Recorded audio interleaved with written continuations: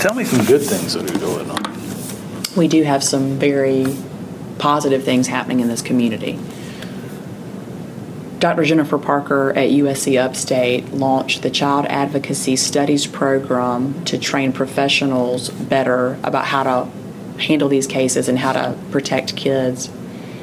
She also started the Child Protection Training Center at the George, which includes a mock house and a mock courtroom for professionals in the field to get real-life trench training, experiential training about working these cases.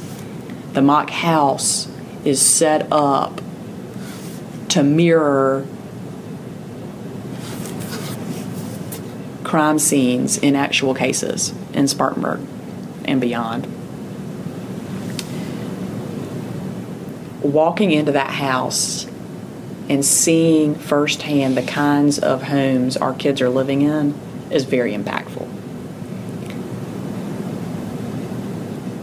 They have everything from the bugs, no, they're fake, but the bugs, the broken glass, the drugs, the signs of child sexual abuse, including pictures on the refrigerator where children are drawing pictures that clearly convey, I need help.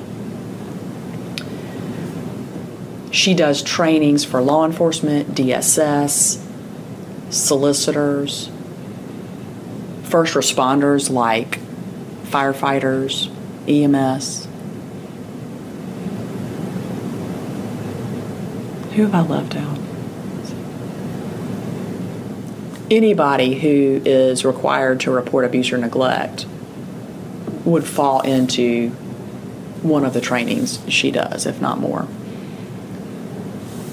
She also offers the Resilient Schools Summit to educate teachers, guidance counselors, administrators about how to look beyond the behaviors they see in the classroom to find out what is really going on with kids.